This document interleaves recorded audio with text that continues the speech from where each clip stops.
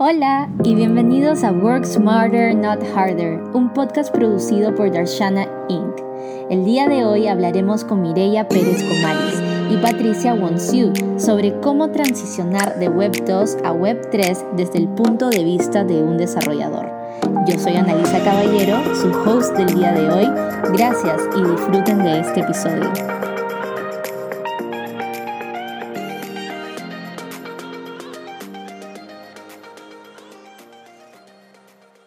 ¿Quién eres? ¿De dónde eres? ¿Y cuándo empezaste a trabajar en tech?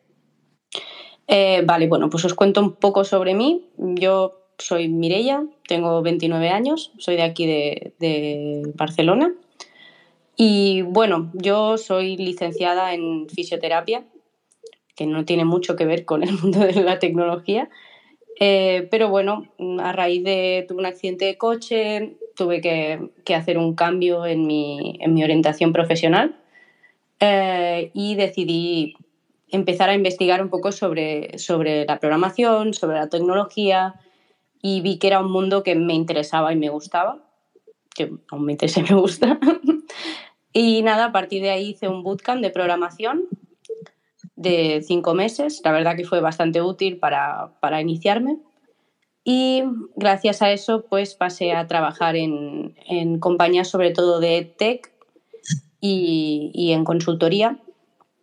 Y bueno, a raíz de esto, hace aproximadamente un año, me llegó una oportunidad profesional también en el entorno de blockchain y decidí embarcarme en esta aventura que de momento está siendo muy, muy gratificante. Y nada, un poquito de introducción sobre mí. ¿Qué es lo que más te funcionó para hacer ese switch de carrera, ¿no? ¿Qué es lo que tú dices conscientemente, esto es lo que hice para poder cambiarme, ¿no? Creo que fue un proceso. Al principio, pues tiene sus momentos álgidos, sus momentos más difíciles, ¿no?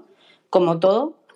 Pero fue a medida que fui aprendiendo un poco, me fui metiendo más en la programación, en lo que se podía hacer con la programación, los aspectos del negocio que podías entrar en la programación. A partir de ahí fui viendo que eso realmente era lo que quería hacer y hacia dónde quería llevar mi carrera profesional. Para mí siempre hay un momento en el que te das cuenta de que lo estoy consiguiendo. y creo que cuando encontré mi primera oportunidad profesional y a los meses vi que la cosa avanzaba, la verdad fue muy gratificante y fue algo que a mí me cambió mucho la mentalidad. ¿Y cuándo fue la primera vez que escuchaste sobre blockchain? Yo la primera vez que escuché hablar sobre blockchain, la verdad, no os voy a mentir, fue hace un año cuando empecé a trabajar en una compañía de blockchain, ya que, se pusieron en contacto conmigo, me comentaron si me interesaría embarcarme en la compañía. Es una startup de blockchain, entonces para mí fue como nuevo, fue, vale, ahora tienes que entender cómo funciona un poco esto, y gracias, pues también a mis compañeros y literatura que me parece interesante si uno no desconoce este mundo, pues rápidamente pude ponerme al día sobre la tecnología. ¿Qué fue lo que te motivó a construir sobre blockchain, Mireia? Bueno, una vez tuve esta oportunidad, empecé a leer y a entender un poco cómo funcionan las tecnologías distribuidas y qué es lo que pueden ofrecer a nivel de la sociedad. También personalmente a un developer, qué es lo que le puede aportar, ¿no? Empezar a trabajar con estas tecnologías, y me pareció realmente interesante y que para mí es el futuro, la verdad. Que si hay un sitio donde estar ahora mismo es aquí.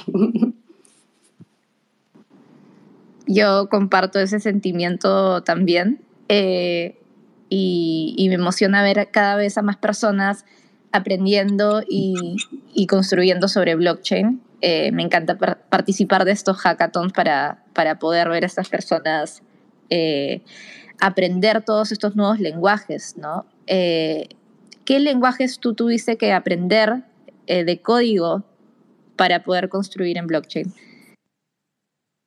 Yo vengo del frontend, digamos, entonces yo venía acostumbrada a programar en JavaScript, lo que fue bueno, ya que al final para trabajar con las librerías de Web3 con JavaScript está bien.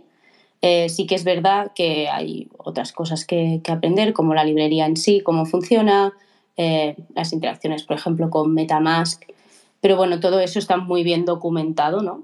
Y también pues sí que es verdad que entender el código de Solidity también te ayuda bastante a la hora de conectarte. Y cuando hablas, por ejemplo, de la descentralización, ese es uno de los pilares de blockchain. ¿Cuál cualidad o beneficio es lo que te gusta más? Para mí es la capacidad de empoderar a las personas sobre su información, sobre sus datos, para que todos podamos ser los propietarios de la misma y que no estén centralizados. Para mí eso es lo más importante, que dota a las personas de ese poder y de esa capacidad. Sé completamente honesta conmigo. ¿Qué tan difícil es aprender a codiar? A mí no me pareció nada difícil. Lo mismo que aprender el uso de cualquier otro lenguaje o librería. Sí que es verdad que entender Solidity pues es algo nuevo, pero tampoco en un inicio no hace falta que sepas programar con Solidity, o por ejemplo en mi caso que soy frontend, no es necesario. Con entender un poco el código ya está bien, por lo cual yo lo veo, la verdad, que dentro de la programación es una parte más, no lo veo más complicado que las demás. Uh-huh. Y cuéntame un poco sobre block. ¿Se pronuncia block o se pronuncia block? ¿Qué es exactamente? Bueno, pues Block es una startup de aquí de Barcelona, tiene un par de años de existencia ya. Y bueno, lo que estamos focalizados en Block es en garantizar la integridad y la autenticidad de los datos. Entonces, trabajamos en ese sector, digamos, de la aplicación de la tecnología blockchain, que son los datos, la veracidad de los datos, y ofrecemos un producto SaaS con el cual cualquier empresa, sin necesidad de tener expertos en la materia, puede conectarse a blockchain y aprovechar las capacidades que le da. Así un poco para hacer un resumen de lo que hacemos. Pati, ¿tú tienes alguna pregunta sobre lo que es Block o para Mireia? Bueno, más bien para Mireia y que le pueda servir también a la comunidad que luego pueda escuchar esta grabación, ¿no? Mireia, tú hablas de, bueno, eres frontend, tu especialidad es Java, y sobre todo enfocado en las personas que quieren empezar en este mundo de blockchain y no necesariamente recién están empezando, digamos, a aprender a desarrollar. ¿Qué les recomendarías, no? Un poco para acelerar esa introducción al mundo de blockchain, ¿no? Tú hablabas de Java, hablabas de Solidity, pero ¿qué les recomendarías a los que están empezando? Para mí que intentaran entender los fundamentos de la tecnología, porque eso para mí es vital. O sea, una vez entiendes cuáles son los fundamentos de la tecnología, todo es mucho más fácil y es más entendible, ¿no? Parece algo como desde fuera, yo que hace un año recién entro en este mundo, desde fuera puede parecer algo complicado, pero una vez entiendes los fundamentos básicos es bastante simple de entender, no es realmente complicado. Yo, por ejemplo, a mí me ayudó mucho un libro que, mira, justamente lo tengo aquí, que es muy, muy interesante y mis compañeros me recomendaron, que se llama Cracking Bitcoin, que explica de una manera muy, muy liviana y muy llana la manera de cómo funciona blockchain y cuáles son los conceptos necesarios para trabajar con la tecnología. Súper. No, gracias por el tip. Y lo otro también es, siguiendo con recomendaciones para la comunidad,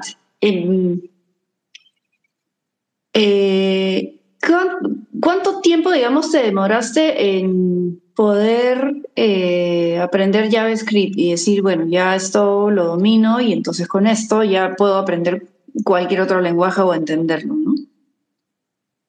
Yo creo que, a ver, JavaScript lo bueno que tiene es que es un lenguaje que es fácil de aprender.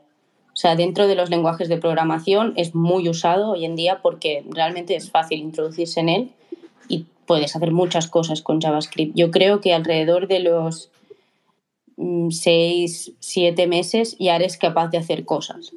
Al menos yo, que ya os digo que yo no venía de una ingeniería o de una carrera técnica, y alrededor de los 7 meses así ya eres capaz de hacer cosas con un poco de cara y ojos. Y yo diría que a lo mejor, pues bueno, depende un poco de cada uno y de cuál sea su área de trabajo, pero en 1 año o 2 ya puedes tener un conocimiento muy sólido. Súper, gracias. Mireia, ¿qué consejos le darías a una persona que está indecisa sobre comenzar o incursionar en la industria de la Web3? Yo le diría que sin duda lo hiciera. Bueno, de hecho, así les comento a mis compañeras que también estuvieron conmigo en el bootcamp, y de hecho he hablado con varias de ellas y les he dicho, tenéis que entrar aquí, porque realmente, o sea, el prestigio que te puede dar como developer, lo que puedes aprender a nivel personal y profesional, del desarrollo profesional de las personas, creo que puede aportar muchísimo. Yo, la verdad, sin duda, a cualquier persona que se lo esté planteando le diría que diera el paso, porque se puede encontrar con que ha llegado a un punto muy interesante en su carrera. Perfecto, muchísimas gracias. Y mi última pregunta sería, ¿cómo crees que será el futuro de Web3?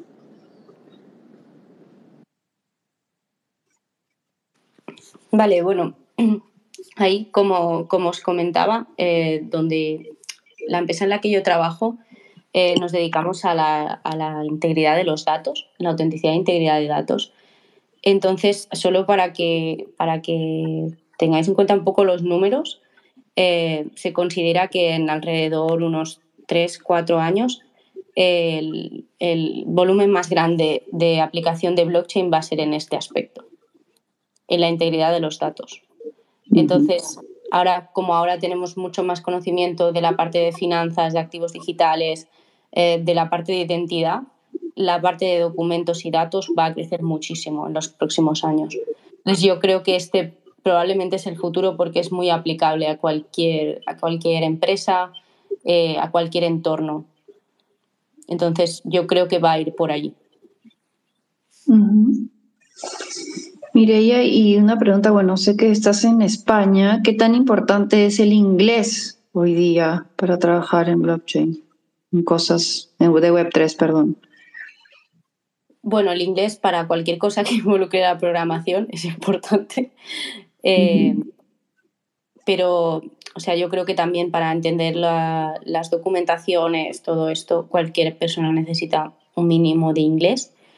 Luego, la parte de comunicación, yo creo que con un nivel normal que te permita expresarte, está bien. Contra mejor nivel de inglés tengas, mejor te va a ir, eso está claro. Y si en algo hay que invertir es en eso.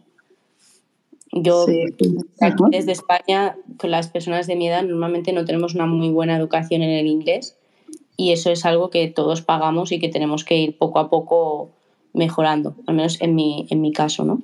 Pero creo que es muy importante al menos saberte comunicar y expresar.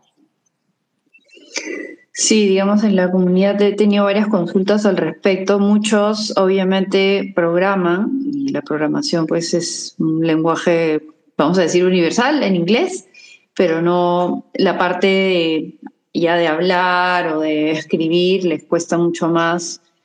Y ahí hay una brecha también, ¿no? Que en el tiempo hay que cubrir. Sí, uno puede ir haciéndolo poco a poco mientras va trabajando en ello, y creo que también estar en un entorno, en un equipo donde que sea internacional, también te ayuda mucho a practicar, a mejorar tus skills, y bueno, creo que por ahí si vas practicando poco a poco vas mejorando también. Que a veces nos asustamos más de lo que es en realidad. Sí, ¿verdad? Y bueno, tú que estás, digamos que en esta empresa que es Web3, ¿cómo describirías la cultura, la forma en que trabajan, en que interactúan? Descríbenos un poco eso. ¿Qué la Bueno, hace especial? Bueno, yo creo que la verdad yo trabajo con personas muy jóvenes que tienen un nivel muy, muy alto. Entonces, sí que es verdad que la forma que tenemos de trabajar es mucho más abierta, mucho más transparente. Nos divertimos, tenemos, no sé, la manera en la que nos relacionamos entre nosotros es mucho más liviana que en empresas más tradicionales para mí.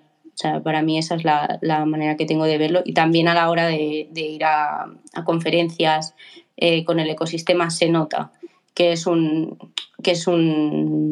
entorno más joven o más nuevo, ¿no? Y que la gente tiende a relacionarse más de una manera más abierta, muy colaborativa.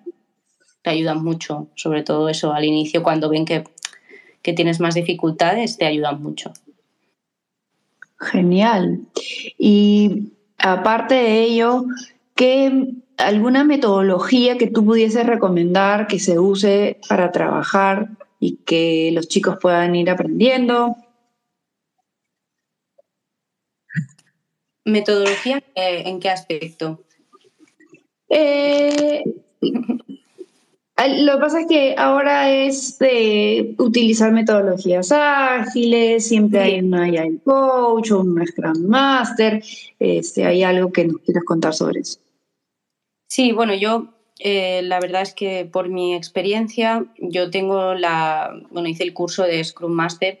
Yo he sido Product Manager tanto en la compañía en la que estoy ahora como en la compañía que estaba previamente. Entonces, siempre me he involucrado mucho en el desarrollo de Scrum. Creo que es algo que ya está bastante instaurado a nivel de empresas de tecnología, que sería aplicable también a muchas otras partes de la empresa, que sería muy interesante. Y para mí lo bueno que tiene las metodologías ágiles en general, y sobre todo para mí Scrum, es que permite uno tener muy claro cuál es el avance de las tareas, entregar valor pronto a los clientes, a los stakeholders que puedas tener. Y a la vez también permite a todo el mundo dar su opinión, que creo que es algo interesante. Todo el mundo tiene un espacio en el que puede dar su opinión, puede decir, mira, yo creo que trabajaríamos mejor de esta manera, o si hiciéramos esto, o creo que esto nos está lastrando, o por lo contrario, creo que este compañero es muy buen compañero mío y me ayuda mucho. Esa apertura a la hora de comunicar las cosas también es muy interesante. Más allá de también la parte de entregar valor al cliente continuamente y poder virar si hace falta, pivotar si es necesario. Creo que es interesante por esto y por suerte está muy instaurado ya. Muy bien, muchas gracias. Gracias Mireia y Patti por estar con nosotros el día de hoy. Muchísimas gracias a todos los que escuchan nuestro podcast. Los invito a darnos follow en Twitter, Instagram y Facebook. Sobre todo, únanse a Discord para ser parte de nuestra comunidad y ayudarlos a encontrar trabajo en tech. Muchas gracias y hasta pronto.